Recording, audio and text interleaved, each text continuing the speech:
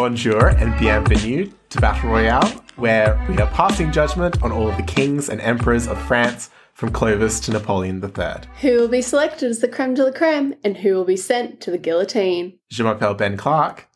And I'm Eliza Summers. And today we are joined by a very special guest, Dr. Yay. R.D. Kramer, otherwise known as Rutger Kramer. He is a scholar of early medieval political and ecclesiastical history and a teacher of ancient and medieval history at Radboud University. I'm now officially in Utrecht, which is a very recent development. Oh, you're in Utrecht. Okay, that's all right. He's mainly focused on the high point of the Carolingian period, so Charlemagne and Louis the Pious. So, yeah, we thought it would be a great idea to have him on board because he's been very helpful with the podcast and helping to get me sources. And, yeah, we just wanted to do a little retrospective of the Carolingian period now that we've officially finished it. So welcome, Rutger. So we'll start at the beginning of the Carolingian period with Carolus Martellus, the namesake of the Carolingians, so Charles Martel. Eliza, what do you remember about Charles Martel? I can't help but, anytime I hear the word Martell, I just think Game of Thrones. But he was good. Yeah, he was good. I don't remember anything. So okay? he wasn't a king, obviously. Yeah, he was the minister or something, like the mayor of the palace. Yes, the mayor of the palace. Remember that much. His big, defining moment that we talked about was the Battle of Tours, which is when the Islamic invasion. Well, it's controversial whether it was an invasion or not, but I thought Rutger could maybe shed some light on whether that big battle, which is sort of drawn upon by later crusaders as a big defining moment in Christian history, whether that's been overblown or, whether we should really treat it as Charles Martel's claim to fame or if there's more to Charles Martel. Well, I mean, we can easily spend the entire episode just talking about the Battle of Tours or Poitiers and its legacy. I think just to kick things off, we will be talking about creation of memory a lot. Because that's basically what you're doing. That's what we're doing. That's what I study as well. Yeah. So just to start things off on, let's say from a modern angle, I think this battle is indeed the defining moment of Charles Martel's reign for the simple fact that it has been made into the defining moment of the reign of Charles Martel. And by reign, I obviously mean he was sort of, in Game of Thrones terms, the hand of the king rather than the king. Yes. You see what I'm... Yeah, he was running the show.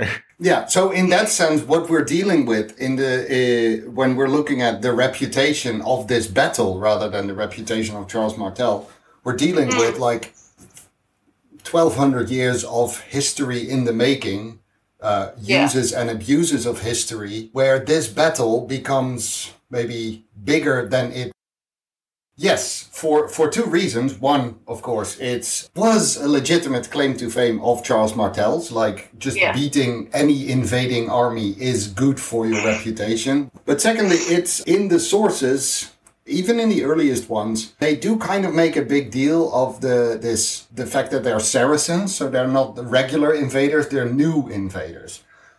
One thing the sources do not do, the contemporary sources, is make a big deal out of their religion. It's the fact that they're newcomers onto the Western European scene. That's the big deal. Yeah.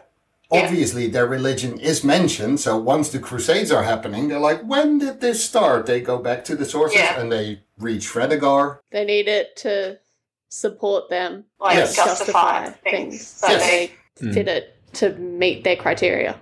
And we did touch on in, I think, either Charlemagne or Louis the Pious, when one of them is fighting in the Spanish March.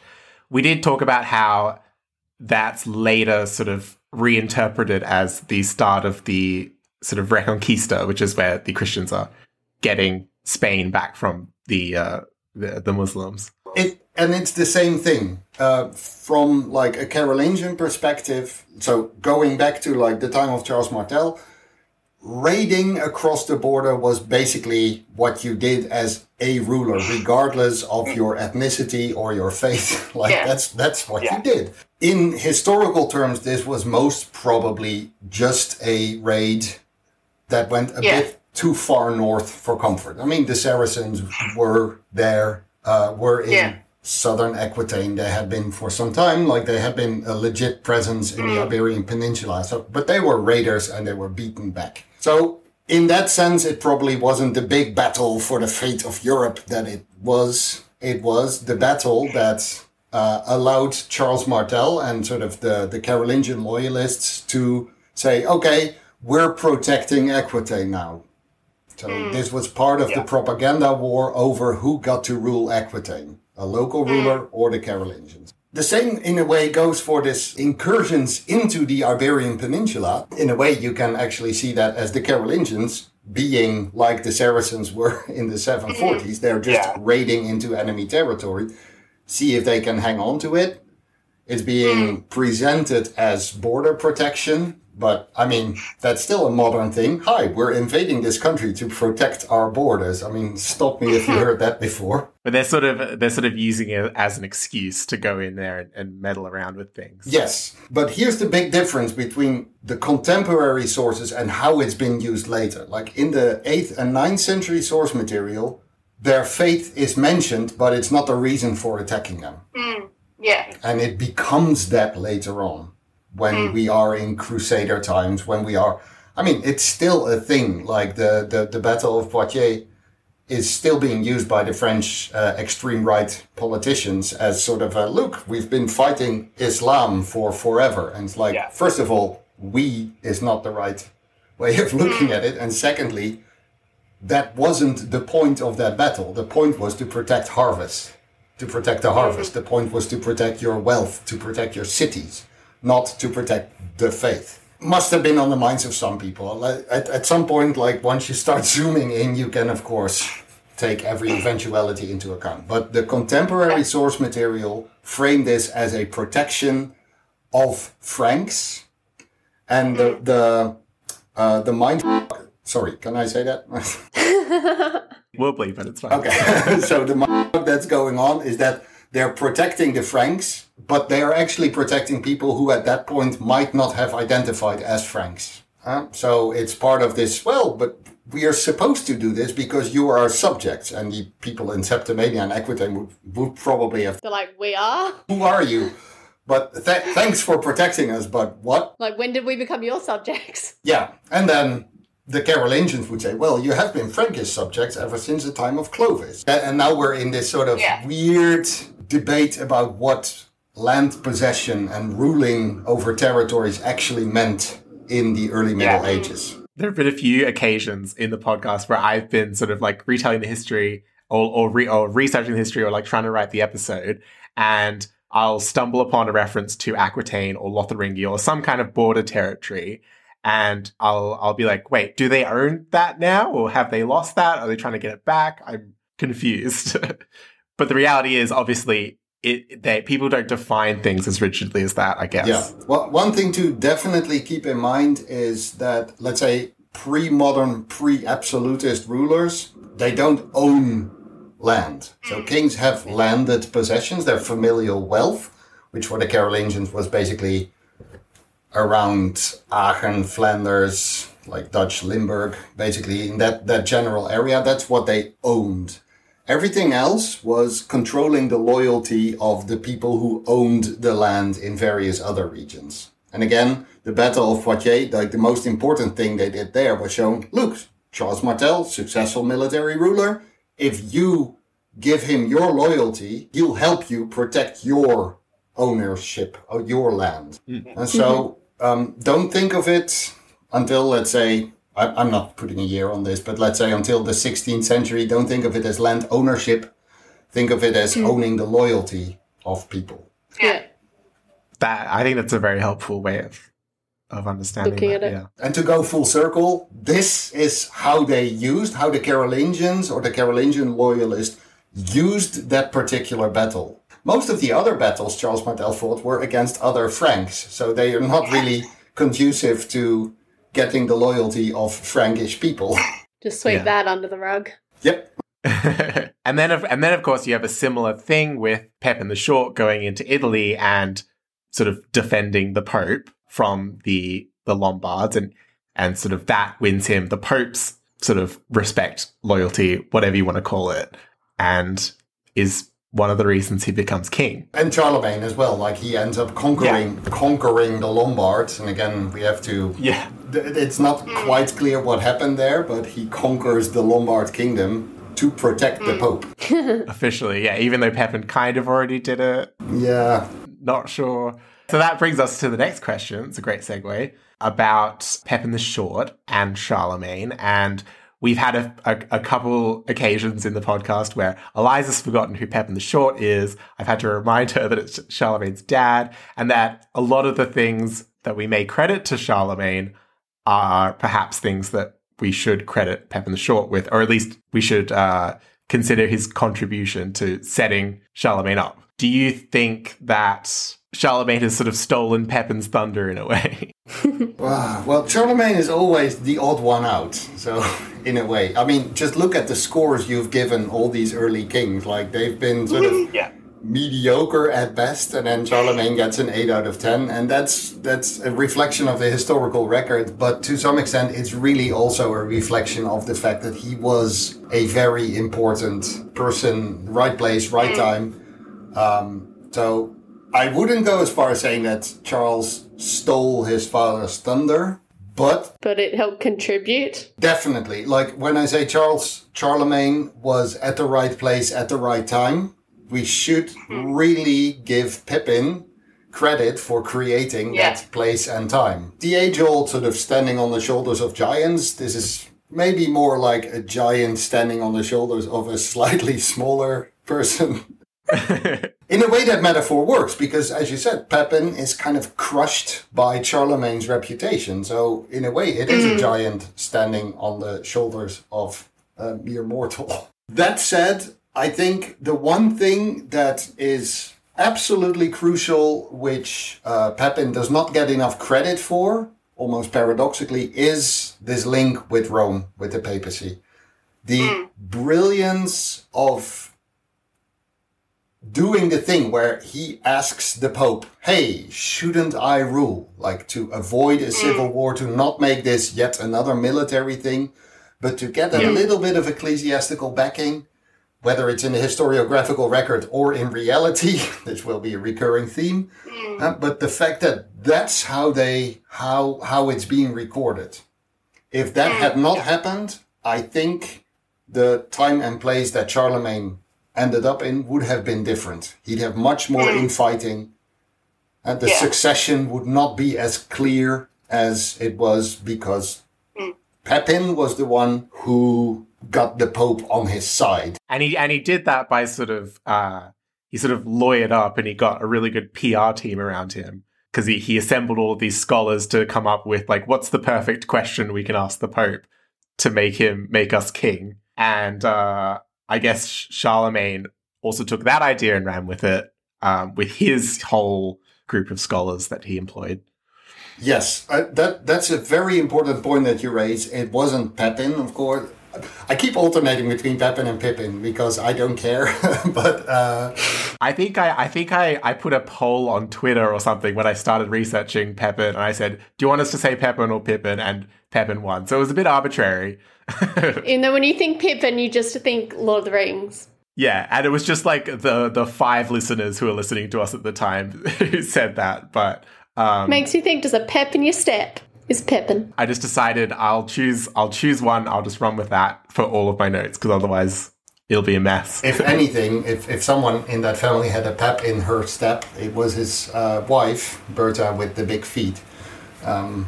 Oh, yes. Why is she called Bertrada Broadfoot, is it? I never figured that out. Because they're hobbits? I don't know. Yes, that's why they're hobbits. That's a new fact. We've established that now. Good. No, but to go back to another thing that Pepin does right, and which he teaches his offspring, is the cooperation angle.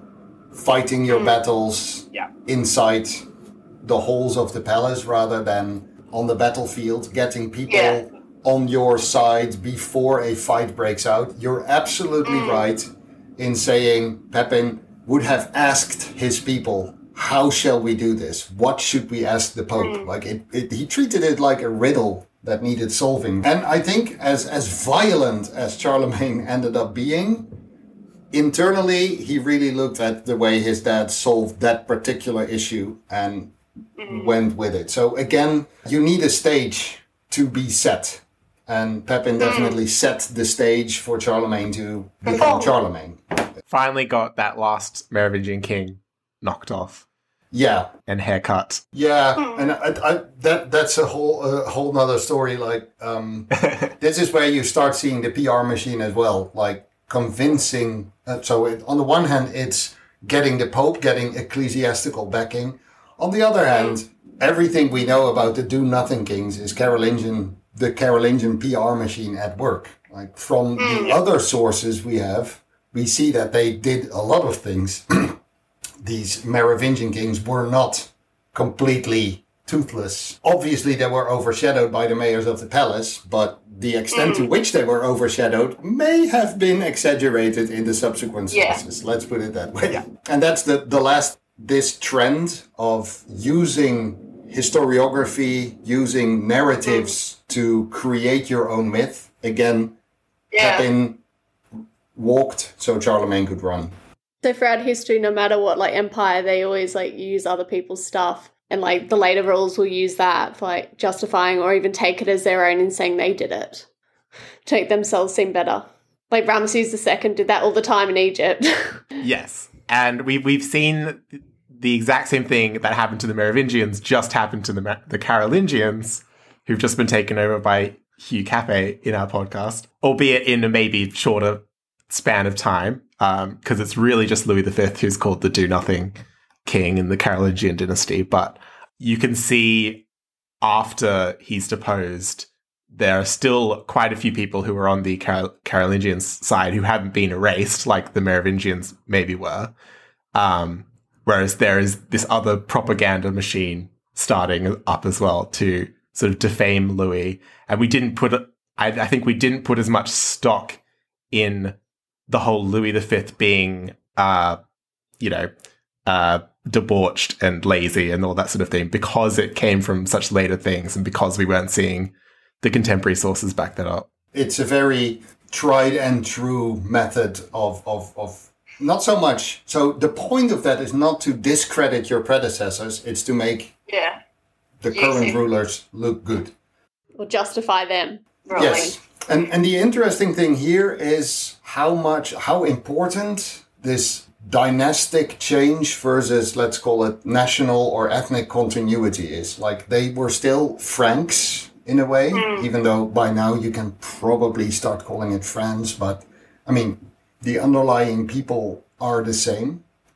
So it's really a rulership discourse. It's really about justifying changing one ruling family for the next. Not much changed on the ground, which is why they got away with it. The same people would be on the second and third levels of power thinking, oh yeah, that guy, he was like quite ineffectual. Our current person to whom we owe our loyalty now. Yeah. Great. And then everyone under that would not have cared that much. And speaking of that phenomenon of the last person just getting steamrolled by the sources, we've got Carloman I, who was Charlemagne's brother, getting pretty much the opposite scores of Charlemagne in every category because he hadn't reigned for that long, first of all. And his brother Charlemagne. Yeah, and also he'd just been sort of erased almost. Even in the Enchanté category, I couldn't find a single image of him, and the image that I actually found ended up being wrong. It ended up being Carloman II, is the image I found. Tell us what happened there. Is it the same sort of phenomenon you're describing of, let's bury this person? Yeah, so one thing is obvious. It's, again, not so much about Carloman, but it's about discrediting his group of loyalists. And by discredit, I mean basically put them into a corner, because we know the people who were part of the Carloman party actually ended up swearing loyalty to Charlemagne relatively soon, which shows that it was really more bluffing than anything else. About survival, I guess, for them. On the one hand, it's survival, but to make Carloman into a non-entity actually defuses that particular situation. There's no conflicting loyalties because I never had a brother, basically. I mean, I'm exaggerating a bit, but to make him less important gives his followers a way out. And again, this is all in the record. This is all after a generation. After the dust has settled, people look around and think, how are we going to sell this? And in that sense, for example, whether or not he was murdered or whether he died from a nosebleed or whether he just randomly died from a toothache, because you could die from anything. Anything, yeah. People would have died at convenient times relatively often. And what happened to his wife and his children? That's also another. They're not important anymore. If historiographers thought it's important to show that they lived happily ever after, they would have written it. If it was important to emphasize that they were murdered, they would have written it. But they don't. They don't at all, which means they're no longer an issue. They're just... Yeah. They're not in the spotlight. Yeah, and it's not damnatio memoriae. It's not like... So actively erasing someone from history. It's just they're no longer worth commenting upon in the news. In the same way that in, let's say, in American politics, hardly anyone outside of the US talks about Mitt Romney anymore. It's not like he's disappeared. It's just that in Europe, we don't care about him anymore. So he's not in the news. Well, yeah. When he's brought up, it's always to be like, remember when we thought he was bad? Well, there's an important point there because I'm not saying that he wasn't convenient, like his death wasn't convenient. I'm not saying he wasn't murdered. I'm just saying the sources make it a point to not make it a point. And we know this because, for example, all the Aquitanian rulers, all the Lombard rulers, they all conveniently fall off their horses. They all conveniently get murdered by their own followers. Like, it's very important for the Carolingians to show that they are never the ones doing the king killing. They are always the ones basically being merciful, and they're the ones restoring order. Look, this Lombard king couldn't even keep his own people from killing him, but now they are our subjects and order has been restored. And the Lombard king has been sent far away. Yeah, and then he fell off his horse. What can you do? That's how that works. Yeah. Whoops, yeah. Many of the sources are written, let's say, a generation afterwards. They only start writing once the new order has been settled. So it's a lot of it is more about justification of the current political climate and less about creating that political climate. We don't know how that happened. We just know that 10 years later, this is the narrative they chose. Interesting. Speaking of, things being written down a generation later, I'm trying hard with my segues here. A lot of Charlemagne's, great, magnificent reign was written down during Louis the Pious's reign. So scholars like Einhard were sort of commissioned or published, whatever you'd call it, in that period. This is when the Carolingian Renaissance really has its full flowering, I guess. What can you tell us about what Louis the Pious contributed to that and maybe how that connects to his interest in the church? I think, first of all, it's very important, as you point out, to realize that Charlemagne's reputation is obviously well-deserved, and we can look at the charters and we can look at all the councils he organized and the wars he fought and the many, many people he killed on his way to becoming the great. So definitely, let's not diminish his accomplishments, but his reputation was made during the reign of Louis the Pious. Whether or not Louis the Pious had an active hand in that or not is a topic of massive debate. Why did Einhard write the Vita Caroli? There's, roughly speaking, two camps. One says he wrote it very early, shortly after the death of Charlemagne, as a way of glorifying the father of Louis the Pious, which in a way would be at the behest of the new king. The other school said, no, it's written very late, like in the late 820s, and basically as sort of a outsider's perspective on how to be a perfect ruler as a way to criticize Louis the Pious. So rather than saying, hey, your predecessors were do-nothing kings, it's like, look at what this guy did, and why aren't you doing that? Yeah.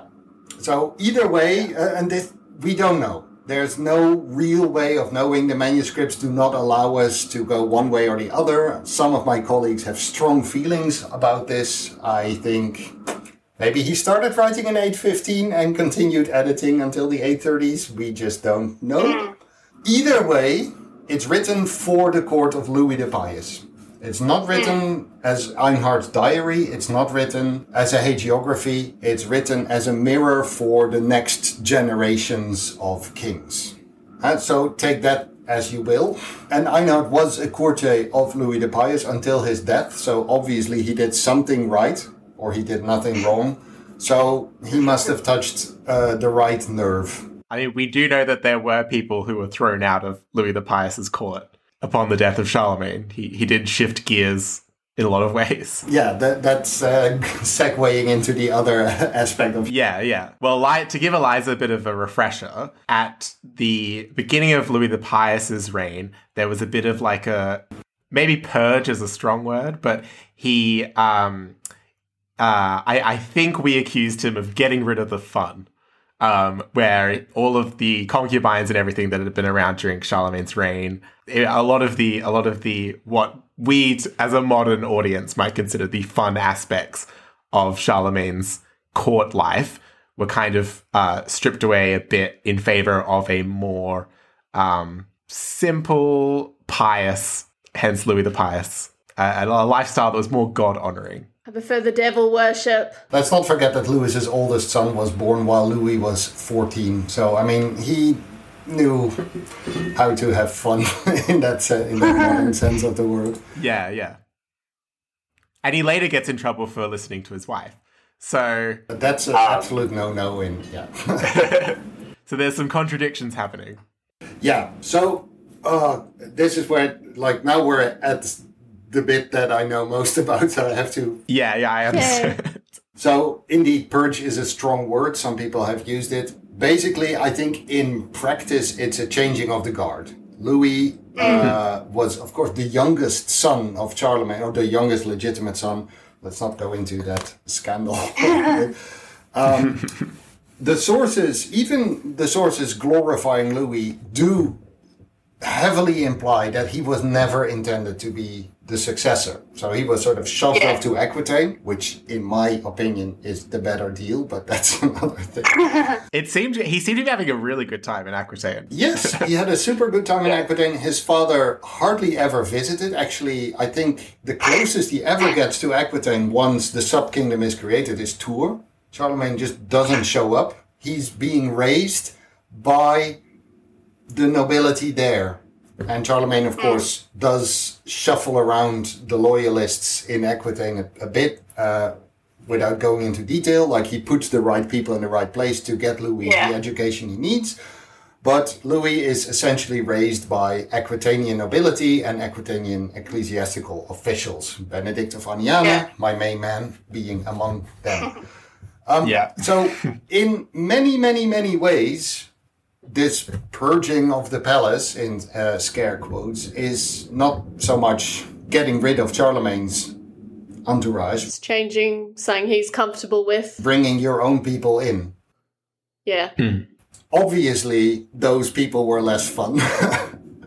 But that didn't mean they were less interesting. I think the big, what makes this stand out a bit in a negative way is that Charlemagne was actually quite open to input from the women around him, his daughters, his sisters, and they were all gotten rid of. Not in a bad way, like they were given cushy jobs as abbesses, which wasn't as austere as we think it is now. Like they weren't out of the picture. They were the ones who wrote the document, basically. But yeah, they were definitely, they lost their access to what's called the king's ear. And because a large part of them were women and they were all replaced by men, obviously that's in the modern sense of the word, something's going on there that we don't like as much anymore. Like There was no affirmative action here. Yeah.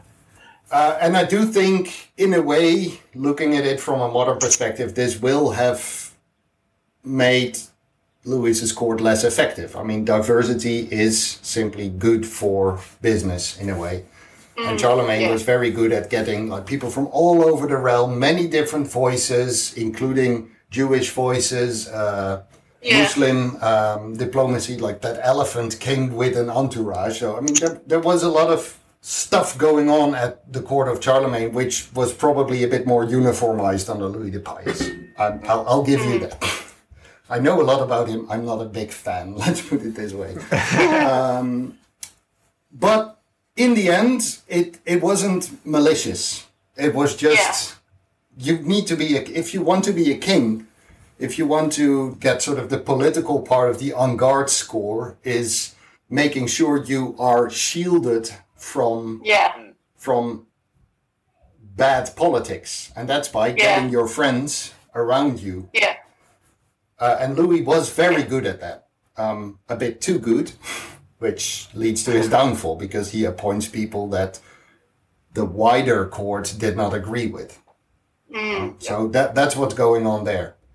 So to go to the other part of your question, one thing that Einhard, for example, points out is Charlemagne recording Germanic folk songs, changing the names of the monks, like he's trying to sort of be a man of the people.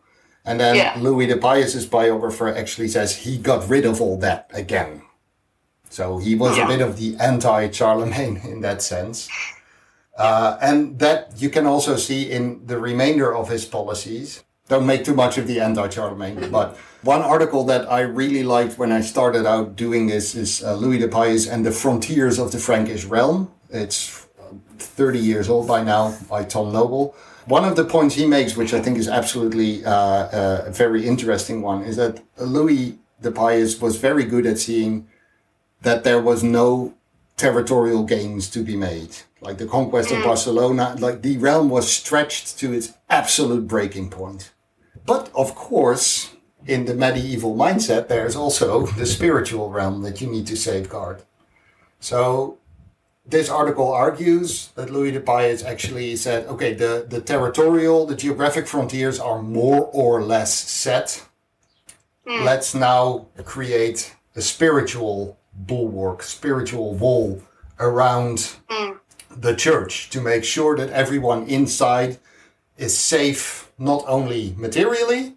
Military success, obviously, is making sure that the battles are not on your territory. That's basically it. I think that's the major thing that let Louis down in En Garde was the internal stuff with his sons later in his reign and fully getting deposed at one point. I think that's where he lost a lot of his score, actually, was just the fact that there were major civil wars that took up large parts of his reign. Although the big battle is actually after his death. So he actually, in a way, like the fact that he got back into the saddle shows that he did have a lot of supporters still. You don't just become emperor because God says so. I mean, that's fine if the historiography tells us this.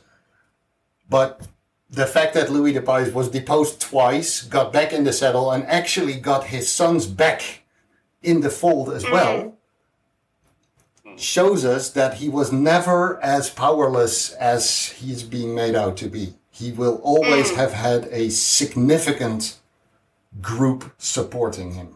And partially that was because Louis the Pious was the first emperor in the West to succeed, which I do think is we should make a bigger deal of that. Charlemagne was the first emperor being crowned. Okay, fine.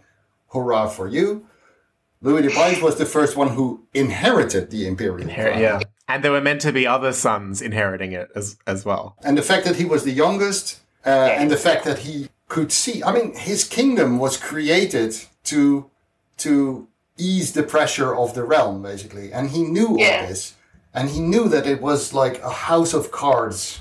They were living inside a house of cards, which could fall apart at any moment. So the ideological, political, and religious community needed to be strengthened. And that's what Louis the Pious really tried to accomplish with his court, with the people around him. In order to also, because of course a strong realm means strong borders and all that as well. So that's why the religious reforms under him were sort of kicked up a notch. He built upon the momentum generated by his father, the same way that Charlemagne built an empire upon the momentum generated by Pippin. Louis created the church, the Frankish church, based on the momentum created by his father. This Carolingian Renaissance, which we don't really use in scholarly literature anymore, but it's a perfect shorthand for what's going on. And I think that's the major accomplishment of Louis the Pious. And talking up Charlemagne, allowing Einhard to basically make Charlemagne into kind of a saint is part of that. But also, at the same time, we see one of Einhard's friends write a scathing critique of Charlemagne. You mentioned the gnawing on his reproductive organs due to his sexual indiscretions and all that. That text is from the same group of people written around the same time to show, like, hey, we can basically not have our cake and also be okay with not eating it. That's what they're doing. The one of the biographies I read about Charlemagne actually opens with the ball gnawing story. I can't remember which one it was. I think it was Friedrich's or something. Johannes Fried, yeah. Yes, there are two big biographies published almost simultaneously. Yeah, that's the first one I read. So yeah, the first thing I learned about Charlemagne was he had his genitalia chomped on in the afterlife. But the fact that both those stories could exist simultaneously shows in the end that the image of rulership that was created under Louis the Pious was they're only human. They're not gods. They're not gods. They're not saints. They are human beings. And despite being human, look at what he accomplished. It's a very Old Testament ideal. Like Charlemagne is usually equated with King David. He's not perfect. The books of the Old Testament do not make a secret of the fact that David and also Solomon were deeply, deeply flawed human beings who, despite their flaws, managed to create an empire. And that's what you see going on. And I do think we should give Louis credit for allowing that sort of rhetoric to emerge. Even though in the end it ends up biting him in the ass, because then people are like, well, if you're only human, you won't mind if we take over your power. And I think you've called this the penitential state, where, you know, the king is beholden to the clergy in that sort of way. Yes. So yeah, the penitential state, it's not my invention. It's my one of my teachers, Maaike de Jong, wrote a book called The Penitential State. And it's very interesting and everyone should read it. The title is both referring to the state, like the Frankish state in a political sense, but also the idea that at this elite level under Louis the Pious, people were conditioned into a state of constant penance. Again, taking the fun out of politics. But I think what she shows very clearly is that this was a political tool. It wasn't meant to affect the mentality of all the people all the time, but it was meant to keep the elites in check. Hey, you have a responsibility. You have people who rely on you to protect their crops, but also protect their souls. So make sure that you don't let it get to your head. Be penitential. If you're in a position of power, you should be the first to show that you did things wrong. That's the rhetoric that you see emerge from the court of Louis the Pious. And I think in your podcast, you sort of make that too much of a sort of totalitarian thing that was intended to affect the entirety of the realm. But it's really a way of keeping the elites in check. Beware, there is a higher power. And this idea, which we first see emerge under Charlemagne, but there was the idea that if you are a bishop or a count or a king or whoever, and you die, and you get to the pearly gates, modern concept, but okay, St. Peter looks in his book, and you have to reckon not only your own sins, but also the sins committed by every single person for whom you were responsible in life. Okay. That is a big burden to carry. That is big. I can tell why Louis was getting a bit frayed at the edges towards the end there. It's like, everything's going wrong. Yeah. I'm not getting to go through those gates. And this is what the original meaning of pious was in his nickname. It's basically being aware of your responsibilities, not just materially, but also spiritually. Then it becomes sort of a kind of a goody two-shoes, like it gets different connotations as time goes by. And obviously, I don't think Louis would be the most fun person to go out for drinks with, because he'd probably be drinking in his beer and thinking, "Oh, I should be doing administration." Yeah, we have to imagine many of Charlemagne's political decisions. There's not as many records of him chilling in the bath like Charlemagne. And with Louis the Pious, it was probably at a table looking very serious. Well, maybe afterwards. We don't know. Yeah. The record doesn't show this. Again, Einhard makes a point of telling us that Charlemagne did things differently. It's not saying that Louis the Pious never had fun. It's just that his image was he never once bared his white teeth in laughter.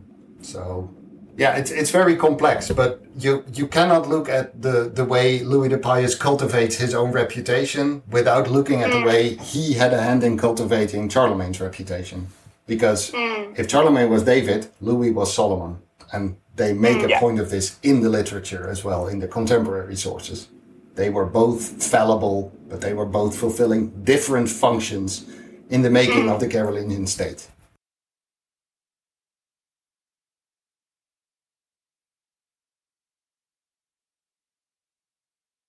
Is it weird that all I can imagine is that Louis finding something really fun is like blowing bubbles? And then some abbot would be standing behind them saying, "These bubbles are a metaphor for the fragility of human life." My fun time is a reward. Yeah, so I do think I will not lose this image. And then he's like, "You've taken the fun out of this." Louis the Pious blowing bubbles. Enjoy. Yeah. Yes. Where those bubbles came from. While Charlemagne's bubbles are in the bath. Yeah. He just has the little bubble canister Louis though. He's like Yeah.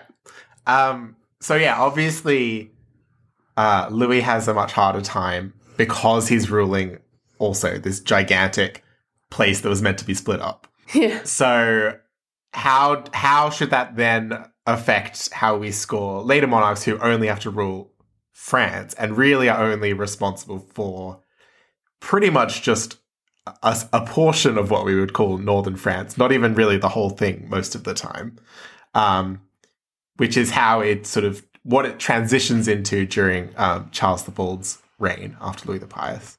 Yeah, the hot water you'll land in is the question of ownership. I mean, technically, at some point in like the future of your podcast, France will really be like within a stone's throw of Paris, technically. But then there are a lot of people who call themselves French or Franks who are loyal to the king, who accept that there needs to be someone at the center of power. This is just part of medieval political thinking. You need someone at the top of the hierarchy.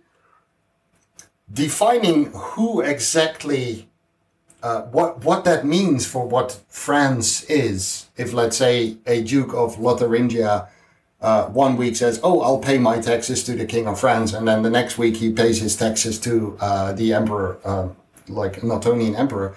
Does that make the entire territory of Lotharingia French or not? So this is something you will have to deal with. Yeah. And I foresee that also becoming an issue when we get into the Capetian period, when we get to the period where the kings of England are also kind of subjects in the King of France in their mainland territory, because we have the Angevin Empire. And just you wait until Canada comes into the picture. Oh dear. No, but one difference that you see, which makes things maybe a bit easier, even though it's more difficult to define, Like once we are sort of from, let's say, the 11th century onwards, the people who are loyal, the people who we would consider to be part of the French kingdom, are part of the French kingdom because they choose to do so. Everyone would have had the option, depending on how strong the king is, would have had the option of saying, no, I'm not going to. Look at Aquitaine, look at the Angevin Empire. Like, you can fight over this. Like, do I owe loyalty to the king? Louis the Pious and Charlemagne's courts, Charles the Bold as well, like, they ruled over, and Charles the Fat as well, like, the ones who did the entire empire. It was like a multi-ethnic, multilingual, multi-religious in some ways conglomerate of people that you needed to convince to stay with you. So the dynamics are different.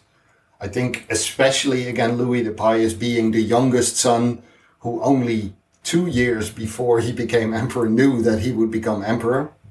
He didn't know when Charlemagne was going to die, but like for him, it would have been a completely different dynamic that he was getting into from the court of Aquitaine, where everyone speaks I mean, there are several languages going on, but everyone speaks the same language. It's the same discourse.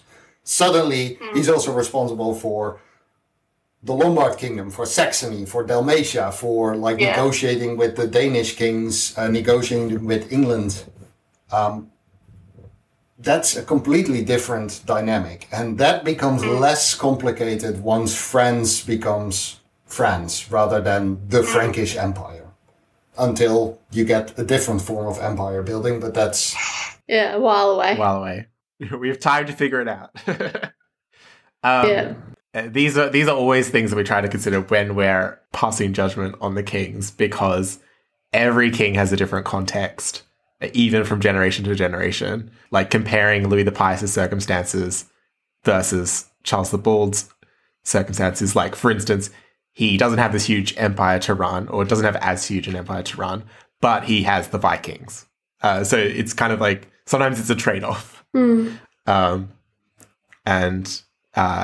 It's hard to compare them on that basis, which is why at the end of the day, we're really just comparing how interesting they are. We're not comparing who's the best, because there's no way to qualify that. That's impossible. But that's really that's what I do too. Because in the end, like thinking of ruling at that time, the size of the territory doesn't really matter that much. It's just because in the end you have to make do with the people you've put in positions of power, like your representatives, and the culture they bring to your court. So again, it's about like working within one discourse community, or if that term makes sense, like within one group of people who all talk about things in the same way, versus having to adjust like, oh my God, now there's Byzantines. Oh, now these guys speak, who's this? Like the famous example is the negotiation between Louis the Pious and the Danish king, where Louis gets them to he negotiates a peace treaty and actually gets the Danish ruler, or whoever, I forget who it was, to convert to Christianity. So he gets baptized. Louis becomes his godfather. What's this, Charles the Bold? Well, we'll fix that in post. I think it was Louis the Pious. Big party is thrown. Viking ruler is now Christian, and hooray, peace has been brokered. Then a year later, that Viking shows up with his army and says, hey, I want another baptism. I like the party. Like, I need a new set of white robes. Could you please baptize me again? The point of this story, the way it's being told, obviously it's ridiculous. Obviously it's to show that, look, these Northmen have a long way to go before they're actually Christian. But also it's to show the difficulties of, like, cross-cultural diplomacy, even between the Frankish realm and the Danish realm, which were not that far apart. But even there was a huge gulf of communication between the two. And let's say Charles the Bold had, for him, it was less of an issue because he could afford to just say Vikings equals bad. Because he shared no border with them. To him, they were just raiders. And Charles the Simple, for example, had a different dynamic again, because now they were his neighbors again, these same Vikings. And obviously the nature of the podcast doesn't show how often I do scare quotes. Well, Charles the Simple almost sort of solved the problem in a way. Obviously, it's arguable. There were still Vikings raiding in other places. But yeah, if you remember, Eliza, he was the one who gave Normandy to the Vikings, and sort of that's how the Normans are. Oh, is that the one there's Rollo? Yes, it was Rollo. Yeah. Okay, I only remember that because I remember it as the chocolate. Yeah. Oh, Rollo chocolate, it's good. And it's sticky, just like the Normans. Yes, they were very sticky. But yeah, so and I think Odo also dealt a bit with trying to convert Vikings, and there was one instance where one of them got baptized, but then one of Odo's men stabbed him, and Odo's like, "Why'd you just do that?" And yeah, there was this idea. This person had obviously learned from experience. The Vikings aren't just going to stop, with how they've been trained and ingrained to, raid and that sort of thing, just because you splash a bit of water on them, which doesn't necessarily mean what you think it means. What's interesting here, generally, like the religious angle is important in the sense that in modern times, I think we tend to emphasize the baptism and the conversion aspect of it. Yeah. But first of all, raiding across the border, raiding from them to us, that's just normal early medieval practice. If the Vikings had a similar PR machine to the Carolingians, they would probably write about the Franks in the same way that the Franks write about the Vikings. There was raids all over the place the entire time. So that's one thing we should take into account. The Vikings tend to become overemphasized because the Franks write them that way. They dehumanize them until they humanize them, which happens under Charles the Simple. But that's a different story. The other thing is that the conversion, it's usually presented in the sources that conversion to Christianity equals the raids stop. Because now you're Christian and Christians don't attack each other, which is super ironic that's usually mentioned in the same sources that then, without a shred of irony, start talking about civil wars and God knows what. Well, the giant siege of Paris, the Viking leader was a Christian. He even came in and showed respect to the bishop as a Christian. So, and that's the interesting part. Like with these conversions, what usually came with it, for example, the king of the Franks becomes your godfather. Charles the Simple, Louis the Pious, they are godfathers to converted Vikings. Here we see like there's a clear etymological link between the Latin word for loyalty and for faith, like fides, fidelitas. You convert to the faith, and with it, you become loyal to the king. You buy into the political system. The guy who ends up besieging Paris may have been a Christian, but he wasn't part of the us that included Paris as well. So as time progresses, I think we make more of the conversion than we should, and we don't look at the oaths of loyalty as much as we should. Which is why I think the Rollo case is so super interesting, because he gets baptized, he gets married to a Frankish princess who may or may not have actually existed. We don't know anything about her except that she's mentioned in Dudo of St. Quentin, who wrote a lot later. And he swears an oath of loyalty. I mean, he does it by proxy. I don't know if you remember, but he does it by having one of his retainers lift Charles the Simple up by the legs and kissing the foot without having to kneel. But he does end up swearing an oath of loyalty, thereby becoming a vassal of the King of France, becoming part of France in what you're looking for. And that's the important bit for the contemporary audience, not the baptism. I mean, that's fine, that's good, that's what you should do as a king.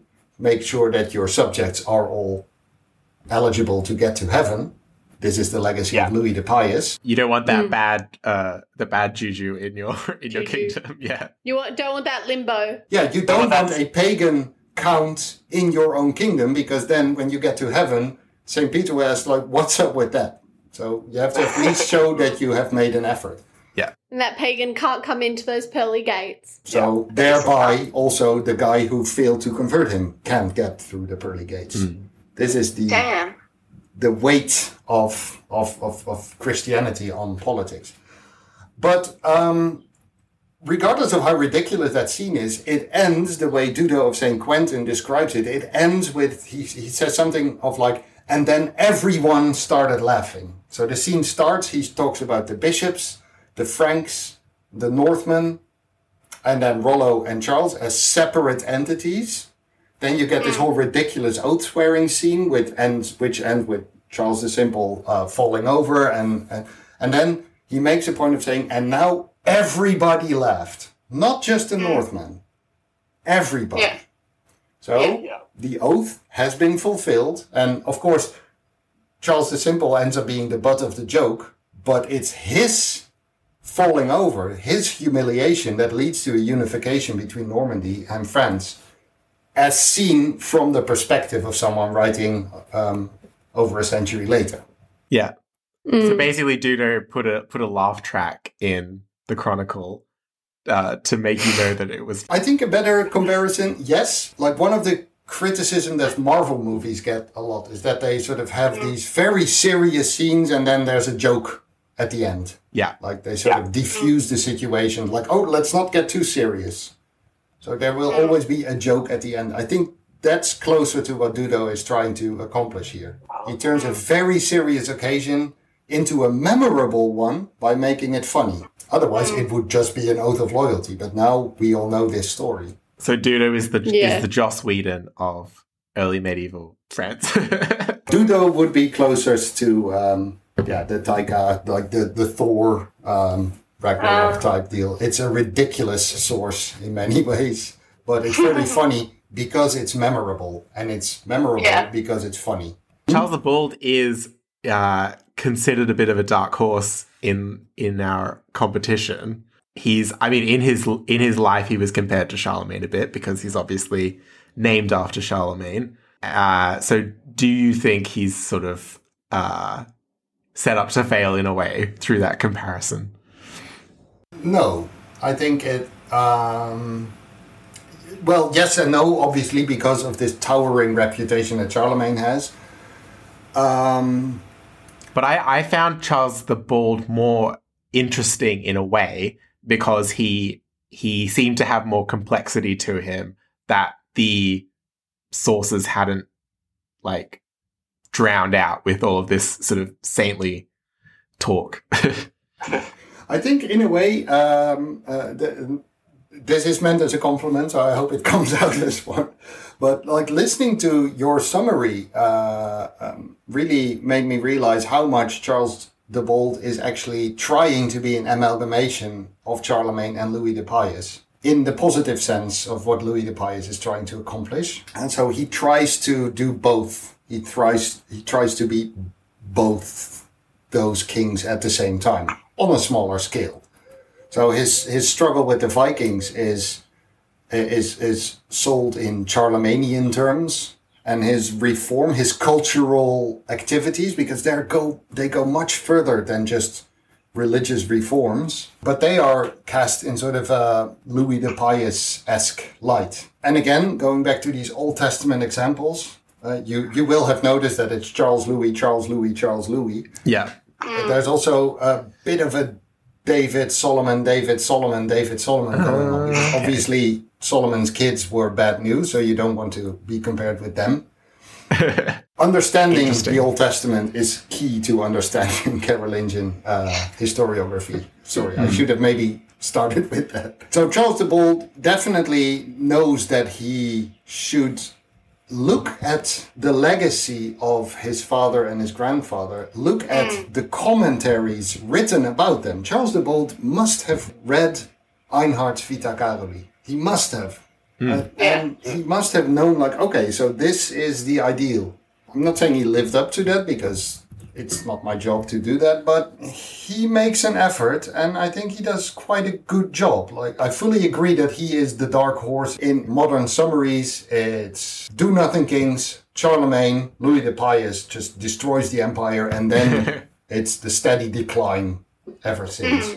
But the decline, to the extent that there is one, you cannot fairly say that it starts before the death of Charles the Bold. I think he does an admirable job at least keeping the West Frankish kingdom being helped by the legacy of his forebears, but also, of course, by the creation of a new common enemy. Like having the Vikings at your border is a great way of getting all the noses in the same direction. They don't start overthinking. Yes, but I do agree, like Charles the Bold is a very interesting, on a smaller scale than the first two, but an interesting case of someone who really has a status quo that he can work with.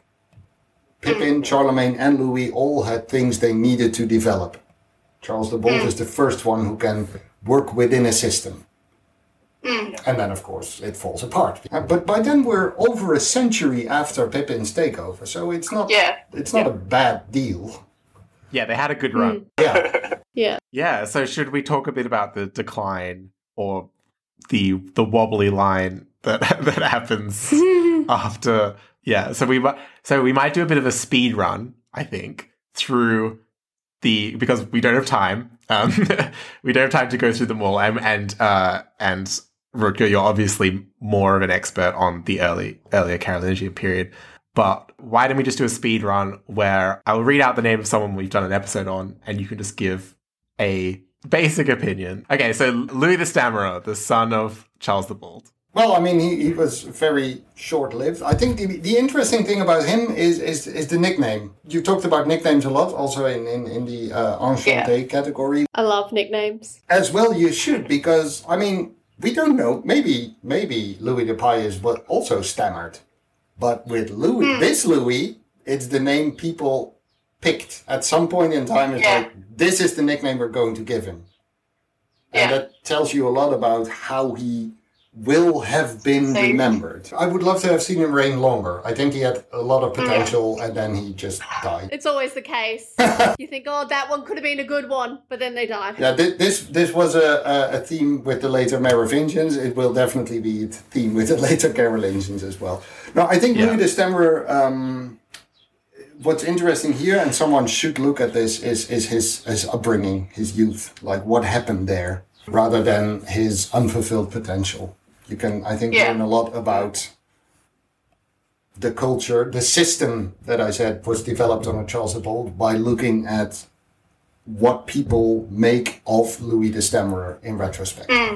So, sorry. No, it's good. Robert the Strong, not a king, but he came up during the Charles the Bold, Louis the Stammerer sort of period. In a way, may have stolen a lot of Louis the Stammerer's thunder. He rules the territory that Louis the Stammerer is meant to be given as a junior king. I think with Robert the Strong, it's very tempting to compare him to Charles Martel. I think he's more of the Pippin II, like the predecessor, the one who digs the hole that will become the foundation upon which Robertian power is built. So yeah, I think we decided to call him Pep in the Middle, that one. Yeah, so Robert is kind of in that sense.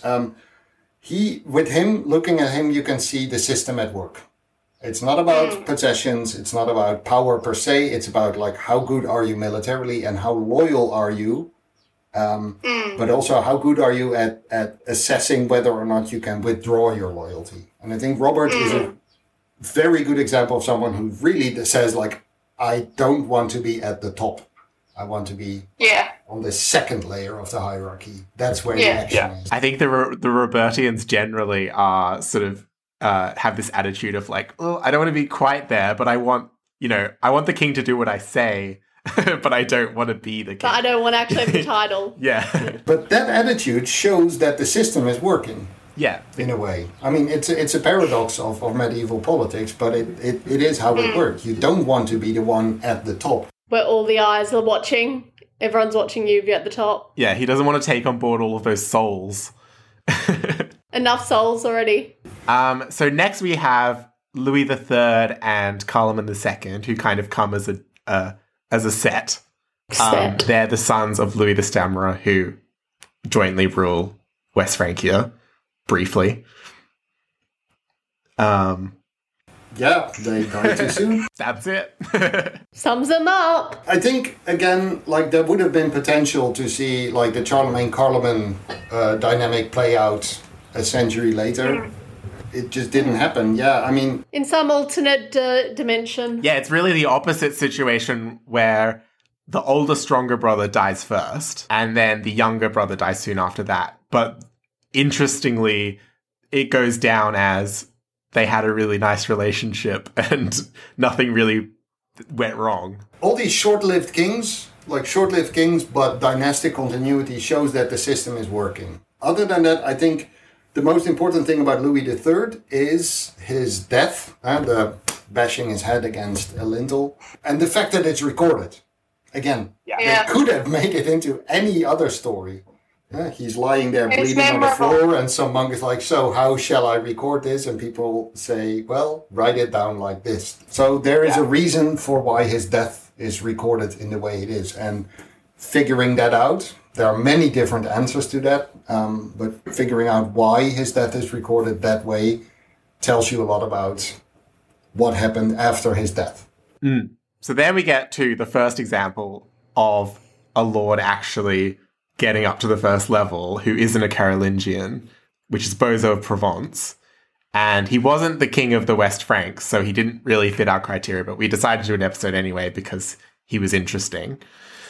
I totally forgot we did an episode on him. Yeah. Do you think that his struggle was also an instance of the system working, of suppressing this upstart that was trying to get to that level? It will become an easy answer. Like, yes, it's the system at work. It's the system at work. As long as this dynasty, as long as he's not fully accepted as a replacement, as a viable replacement for the Carolingians, the system remains intact, but you can see it shaking. There's a very interesting article by Stuart Airlie on, amongst others, Boso. It's called, and Arnulf of Bavaria. It's called The Nearly Men. Like the almost, the ones who almost made it. Almost kings. Yes, but the almost, and the point, if I can summarize him very briefly, but the point he makes is that they almost made it not because their personal failings, but because they couldn't get enough people to give them their loyalty. If I remember correctly, that's also a point you make in the podcast about him. Like, he just could have been more successful if he didn't try so hard, in a way. If he were just happy with what he got. But he tried and tried. Yeah, I think that's what we thought. And I think that's what I saw. I read in a few places that his biggest mistake was becoming king. It's one of the things, as a historian, I'm always bewildered by this will to power that people seem to have. I would be... I don't understand. Yeah. If I were king of Provence, I'd be like, fine. That's enough. I'm happy. But for some reason, some people just want more. Never happy with what they have. And that's, I think that's the interesting thing about people like Boso. Like, we think of them as the almost king because they themselves wanted to do that. Whereas we think of Robert the Strong as like a very successful aristocrat because he knew when to stop. But on paper, if you look at them like without going beyond their death, basically, without looking at their legacy, they're almost the same career-wise. It's just that one of them is portrayed as wanting more than he, like biting on more than he could chew. The other one is portrayed as being like better at playing the game. And also you've got Robert the Strong dying a hero against the Vikings, and you've got that also Boso dying in obscurity, having been defeated. Yeah.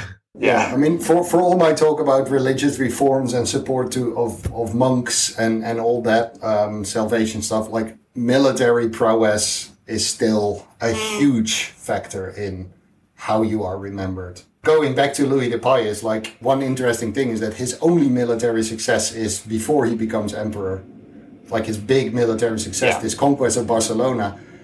He sometimes is almost, or the sources almost make him seem like one of these, I could have been a contender type people. Like I did it, like, but he was doing so well. And the frustration he must have felt is that he knew that he couldn't go further. Yeah. So in a way, if you like Robert the Strong, you should also like Louis. Yeah, definitely. Anyway. So moving on, got Charles the Fat, who we've already talked about, kind of. So when Louis and Carloman died very young, he was a cousin who sort of stepped in. Well, didn't really step in. He just everyone just sort of went to him because he was the emperor and he was the last person to have the whole Carolingian Empire more or less united, although that's in scare quotes. And yeah, I guess he doesn't have a good end. He's sort of like if Louis the Pious, when he got deposed, had just given up and rolled over and died, as I'm sure his sons may have wanted him to do. Well, and here you see, you can compare these two cases. Obviously, Charles the Fat did not have the support to come back, or he had the common sense to know, like, this will lead to civil war, because he, again, would have known the history.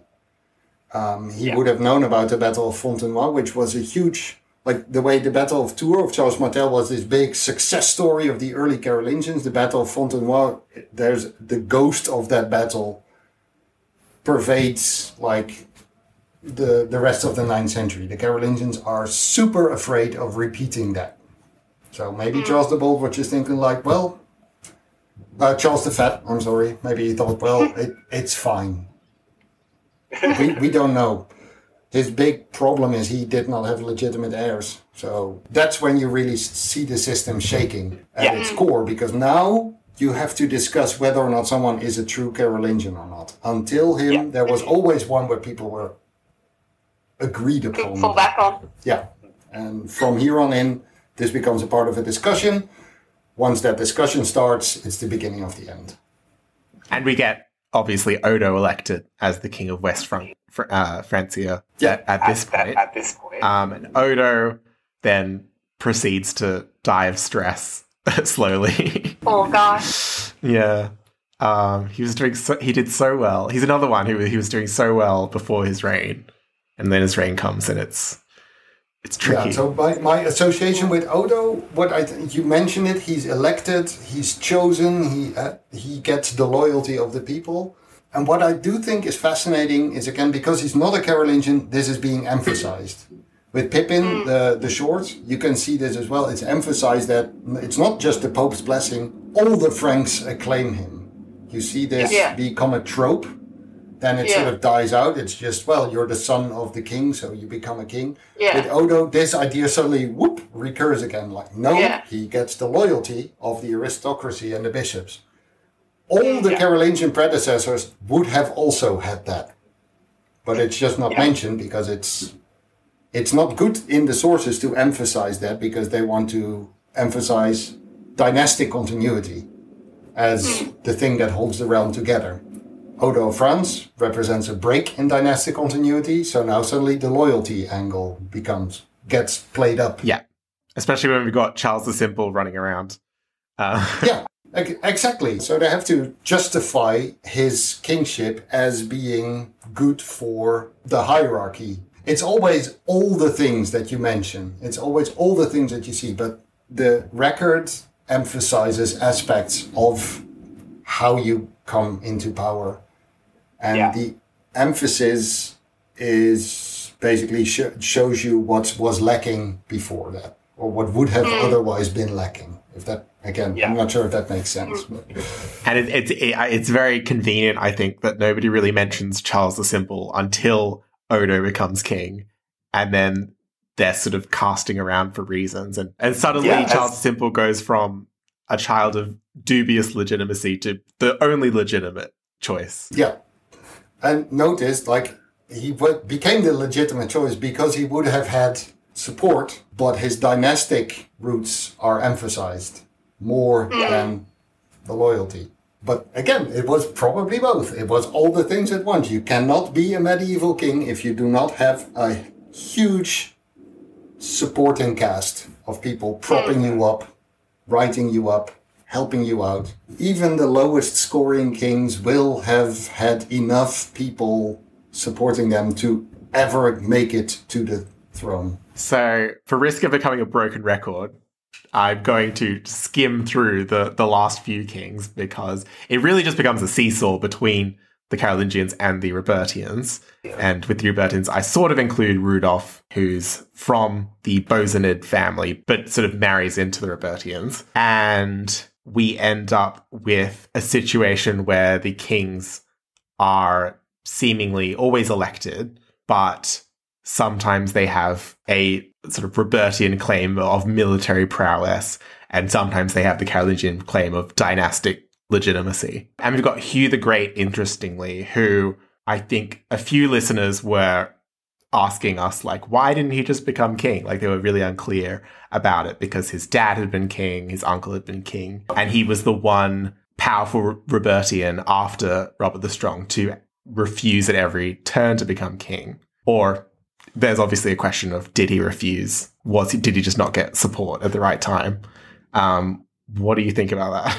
Well, I think you summarized it here. Legacy is more important than anything else. I think so. Again, the sources near to him trying to explain this give us an idea about the situation after the dust had settled. But yeah, we've gone over that. So we have. The real Hugh the Great, to the extent that we can say anything about him, I would say was just a very realistic, like astute politician. Of course, he was rich. He did not need it for like possessions. He had everything to lose and nothing to gain. I think in his case, it's a different decision-making process than Robert the Strong, in the sense that Hugh the Great really could see what he could lose if he became king. Because as long as you're not king, you're responsible for your own possessions. So your borders are smaller, are more manageable. The moment you're king, you're responsible for the outer borders of everyone who swears loyalty to you, which puts you in conflict with a much larger cast of characters. And I think Hugh was powerful enough to just know that the added bonus of being a king would actually harm him more materially. I'm not sure if this will pan out if I would actually go out and do the research, but if you want to compare Hugh the Great to Robert the Strong, I think Robert saw the limits of his own power and Hugh saw the problems that would come with more power. And we're going to see Hugh Capet's episode, which will be our next one that we record. We're going to see almost like he's a reincarnation of Hugh the Great, but he's like, what if the Carolingians had died out and he had to be king because he was really the only option, or perceived to be the only option? The older historiography calls the period you're in now the feudal anarchy. We don't call it that anymore. No. I was about to say, was it? But it will come off as such. Like, it's unavoidable to, like, there will be a lot of chaos, and because of the discussion. Because in the end, what makes a good king in the early medieval sense is the fact that everyone agrees that you need someone to be the highest authority. You need that person for the rest of the system to work. And in the 10th century in France, who that person will be is a subject for discussion.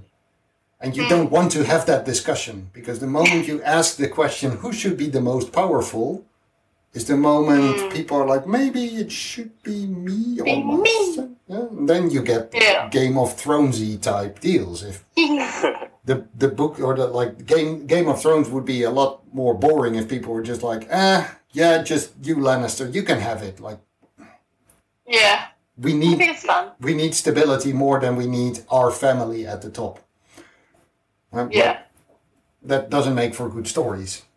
And maybe as the final thought on the Carolingian, like the sources we read are in the business of telling good stories first and facts later. So you will always get like an emphasis on the spectacular bits of storytelling, the spectacular bits of their reign. You won't, it's something that has been mentioned again, like in your ratings every now and again, is just the boring kings who do nothing. We don't know much about them because there's nothing spectacular. But There's no memorable stories. Yes, but if you want to reconsider some of your scores, think about this. If you're a farmer in the 8th century, you want nothing more than a king with no stories. You just want someone who does absolutely nothing, leaves things as they are, defends the borders, and that's it. So the boring kings are the ones I would want to live under, basically. The sources will always focus on the outliers. Yeah. I think that's what we found with Lothair, who was one that we recently did, was he couldn't just leave things. He kept meddling with things. And his wife, Emma, was an imperial princess who was quite ambitious. So he was listening to her. He was listening to other people, I'm sure, and she just got blamed for it all. But yeah, he kept going into Lotharingia. He kept pestering Hugh Capet. He kept stepping on people's toes. And I think we ultimately decided we don't really want to live under him. Yeah, well, that's he's a great example of exactly what I was saying. Yeah, I don't know what your experience was researching him, but he's one of these people where you look at the sources, you look at the biographies, and you think, just don't. Like, what are you doing? That was exactly my reaction. He wasn't very, like, the sources weren't, like, scathing at all to him or anything. They characterized him as, like, he was energetic and all of the generic adjectives they use for kings. But when you look at what he's actually doing, you're thinking, show don't tell. Like, you're not showing me him doing anything good. Obviously, the sources will not say he's a bad king. They will at most say he's a bad person. What you see very, very often, again, something I should have mentioned earlier, but there are no bad kings. There are just bad advisors. It's a trope throughout medieval historiography. Louis the Pious, perfect king, but he had bad advisors. Charles the Fat, amazing emperor, but his advisors, like the second in command, they were the problem. And that is partially because the texts that we read are in the business of defending the institution. Institution first, then the dynasty, and then the person comes third. Actually, then the court, the people who are still alive, who are reading it, because the kings are dead, so you can write about them what you want. Yeah. And I think we're gonna see this all the way up to Louis XVI, who was the first king who's in a way held accountable, not necessarily fairly, but this is going way outside. But most people in France didn't want him to be executed. That's often like a misconception about him. People were doing the old thing of blaming the advisors, but the fact that he was executed was huge because it was suddenly the king's fault. And that was a big shift that was the reason that the revolution was so huge. Sorry, that was a tangent. Like, he was a victim of the absolutist ideal of, yes, the king is actually personally responsible. Exactly, yeah. But looking at the advisors of rulers, you can still see that today. Let's not go off on tangents on modern politics, because it's all terrible and everyone's bad. But the defenders of bad politicians or of people in power who are not doing a good job have a tendency of blaming the underlings first. And you can see that in the UK now, like the people who still think that the current prime minister is the right person for the job, they will point their arrows at his entourage. They are the ones making mistakes. His entourage and his opponents. So it's, again, it's still a tactic that's being used. But the comparison is, of course, different because these people are still alive and it's there's elections going on rather than God-given dynastic institutions. Yeah, so, and we are living in a time where personal responsibility is becoming and personal accountability is becoming a big issue. And yet we're also living in a time where people are more aware of systemic problems and the fact that certain things are not one person's fault.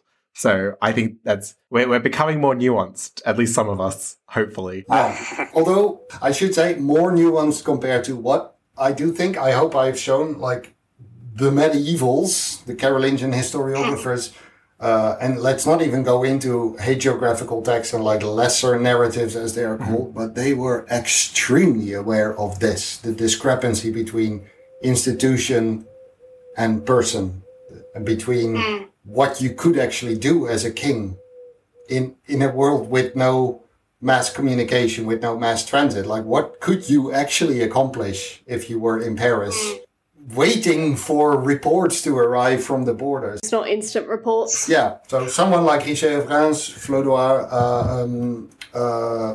the author of the Royal Frankish Annals, they would have known that their rulers were dependent on a very rickety information infrastructure. And so we should give them a bit of credit for that as well, I think. And we should probably thank Louis the Pious for sponsoring lots of monks to write things down. Yeah, I didn't even talk about monks all that much. No, I was just thinking, we forgot to talk about monks, because I know that is a monastic institutions are a big part of what you love, Rutger. And we didn't get into that much, but I would definitely recommend for the listener Rutger's interview with Bree from Pontifex on the Pontifex podcast, because you guys get a lot more into what the church was doing around the period. They were making cheese. They were making cheese. Yeah, that's the other thing. Monks liked making cheese. That's the other thing is monks weren't just guys who sat around in buildings. They were producers and they were making part cheese. of the community. Making cheese and writing. Everything we've talked about. Yeah. Eating their cheese while they're writing. Yeah. Yeah. And nuns as well. Yeah, nuns and monks are responsible for 75% of everything we have talked about. So I don't really mean to talk up Louis the Pious, but let's say if he hadn't done the monastic reform resurgence thing, then he would not know as much about the rest of the 9th century. Maybe. It's of course, a huge counterfactual. But yeah, in terms of what you're doing in this podcast, like until the later Middle Ages, your sources will always be monastic or ecclesiastical, which is interesting and which you should take into account, because they are the ones that give us this idea of this responsibility, not just for the material, but also the spiritual well-being of the people. And that's the big question, of course, is to what extent is that the sources or the reality? Yeah, I think we definitely think about that a lot in Ooh La La, where we're thinking, is this, what is scandal to these people? We know it's mainly coming from the church perspective, which is the highly, moralizing sort of perspective. So that's always something to be wary of, I guess. But at the same time, monks are such a big part of the population. They're a hugely diverse community, so they are all different. You know? And they knew the way the world worked. Like, these monks weren't closed off. They said they were, but they really weren't. Maybe on scandal, it's the one category we haven't touched yet. The one thing that's interesting there is we have a very different idea of what scandal is these days than it was in the Middle Ages. And at the risk of overgeneralizing, but the big difference is that nowadays we are very focused on, did this actually happen? Is this actually true? We should do a DNA test. We should look at CCTV images. The medieval idea of scandalum, of scandal, is just the fact that you are being talked about negatively. And this is why they would usually go for women, because they were easier targets. And they did not command institutional loyalty. They were just, it was all personal. It was always personal with women, barring the general misogyny of the era. But they were easy targets in more ways than one. But being talked about negatively is more important than being talked about truthfully when it comes to determining scandal. If someone puts the rumor out that you are in an incestuous relationship with your uncle or something, and people repeat that, then it doesn't matter if it's true anymore. It just means that your reputation is bad enough that people are willing to repeat that. Yeah. So being talked about in a negative sense is much more important than whether or not it's true. And I think I think Eliza was correct on this point back when we did Fredegund in the Merovingian series, because I was getting very obsessed with like, oh, this is really untrustworthy. This is Gregory of Tours. Like, we can't really trust anything he says about this woman who he had personal disagreements with, and he's the only source that we have. But Eliza was just sort of like, it's fun, let's give her full marks for love, just because of the suspicion and because it's a great story. I do it more on the story than the actual, if it's actually true. But I like it more if it's like, oh. But it's all a story at the end of the day, so... Yeah. But with Gregory of Tours especially, like with Fredegund, it's a story that was read and copied and recopied. People read it and thought, let's use some of our precious and very expensive parchment and precious time in the scriptorium to make sure this story will be told in the next generation as well. And so the power of a good story is much more important than the power of like interesting facts. Oh, and I have to recommend The Dark Queens by Shelley Puhack. I haven't read it yet because it hasn't been published in Australia, but if you're in the UK or I think Europe or America, it's sort of she's a historian, but it's a sort of very creative narrative look at Fredegund and Brunhilde, who was her rival. So, because I just thought I'd mention that because I haven't plugged it on the podcast yet, and I think it's a great idea because whenever this period of time becomes spotlighted a bit, I like to sort of throw a light on it because it's a really overlooked period, I think. It's one that doesn't have much weight in our lexicon. Like, you're lucky if somebody knows Charlemagne's name, and that's about it. Actually, anytime someone asks me, what if I should just watch like one episode, what should you, listen to one episode, what should I listen to? I just always go Fredegund. Yeah. And my go-to one, I always say Fredegund. Yeah, and maybe that's different in the Netherlands or in Belgium or in France, but that's definitely the case in the English-speaking world. Well, I think, in the Netherlands, the national history, that's a completely different discussion, of course. But, it's a lot of it is tied up in what later becomes national history. So in France, more people will know Carolingian kings because they are being wrapped up in French national or nationalist history in a way that in Germany, like the Ottonians and especially the Hohenstaufen, like Barbarossa, are more well known than in the Netherlands because Dutch national history only starts in the 16th century, and obviously there's a lot happening before that. But it's that's a completely different discussion, like the modern uses of what's being taught, what isn't. Well, it's like sometimes you'll mention something that, and someone else who grew up with a different education system will be like, what are you talking about? And I'm like, oh, you didn't learn about that? Well, at least on your half of the globe, everyone will know Adelaide. At Adelaide, the city? Yeah.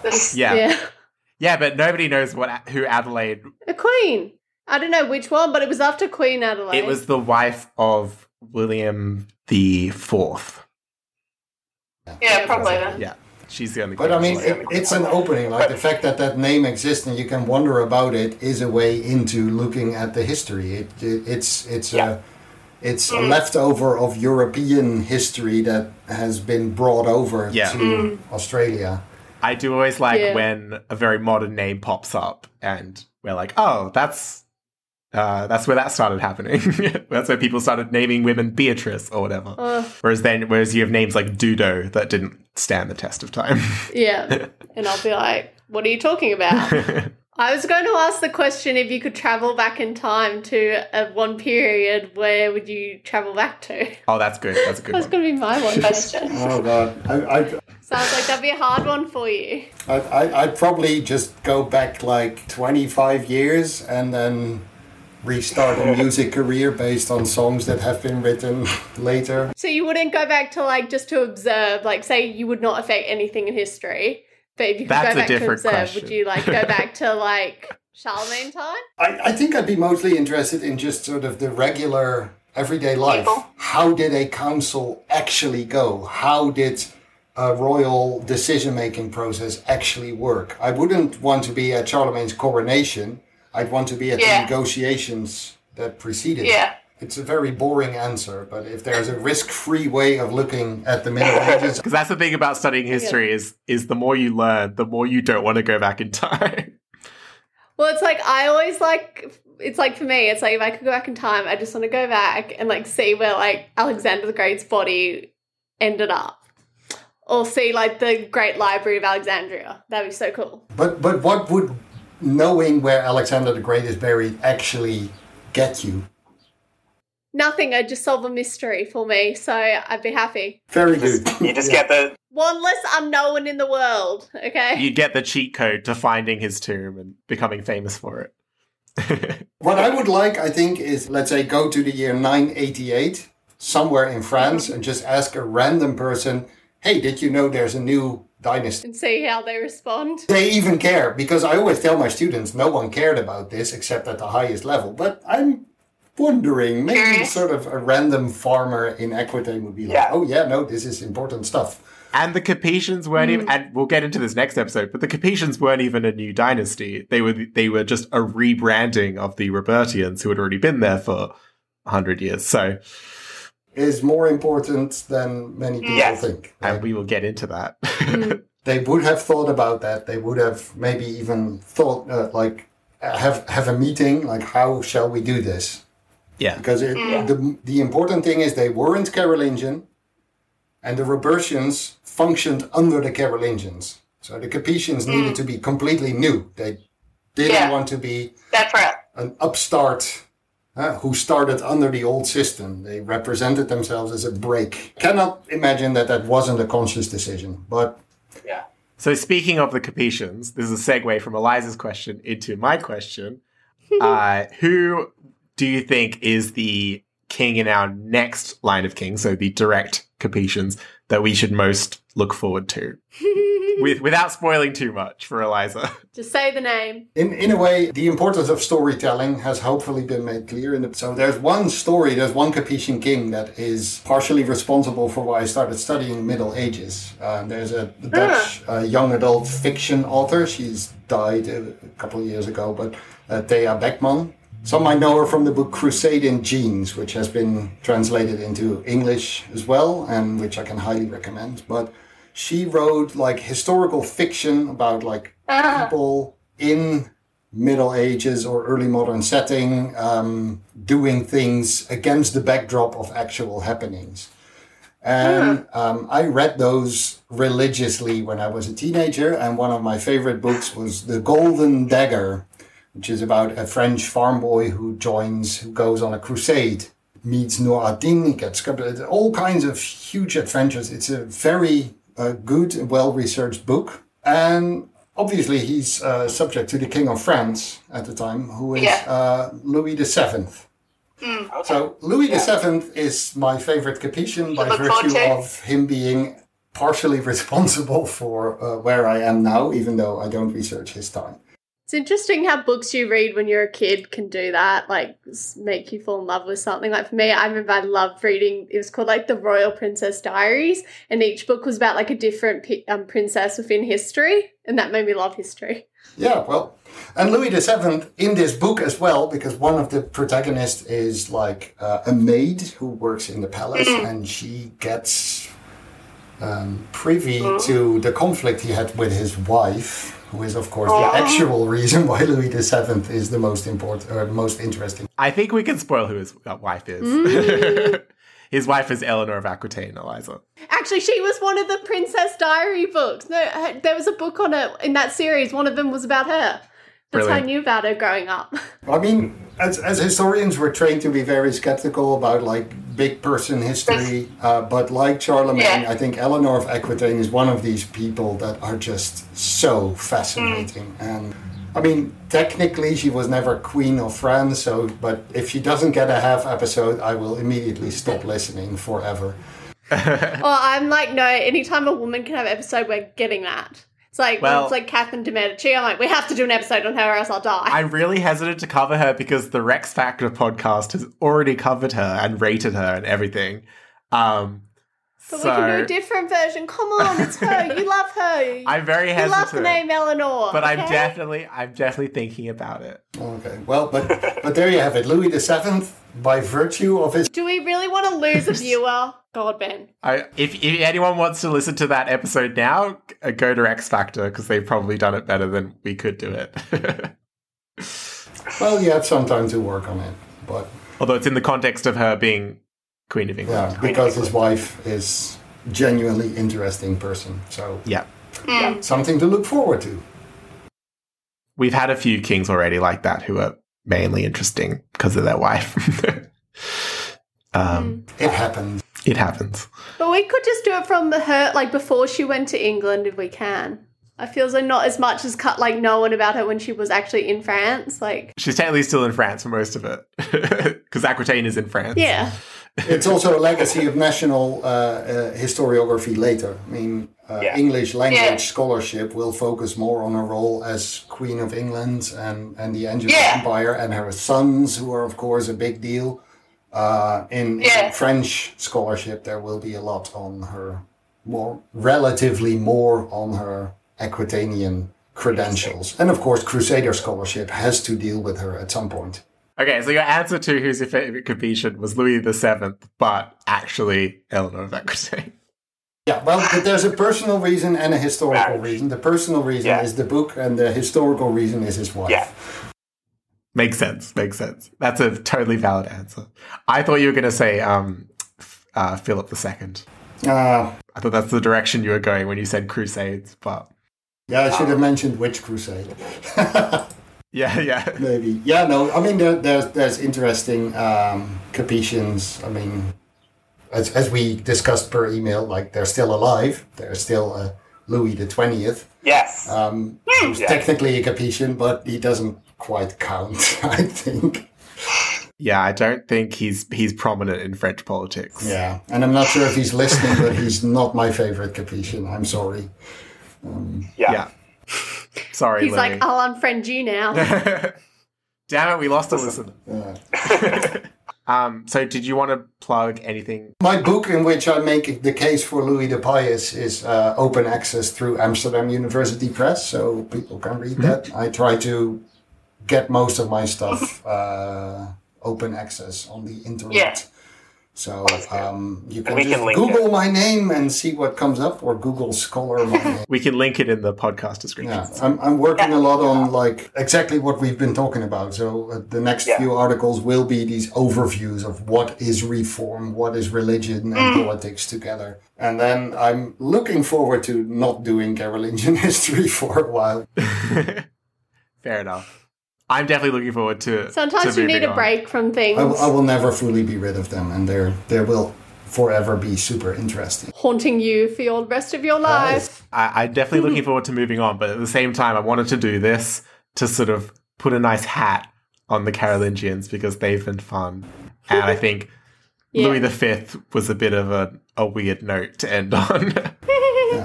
So that's going to be au revoir from me. Goodbye from me. En veel plezier en tot ziens from me.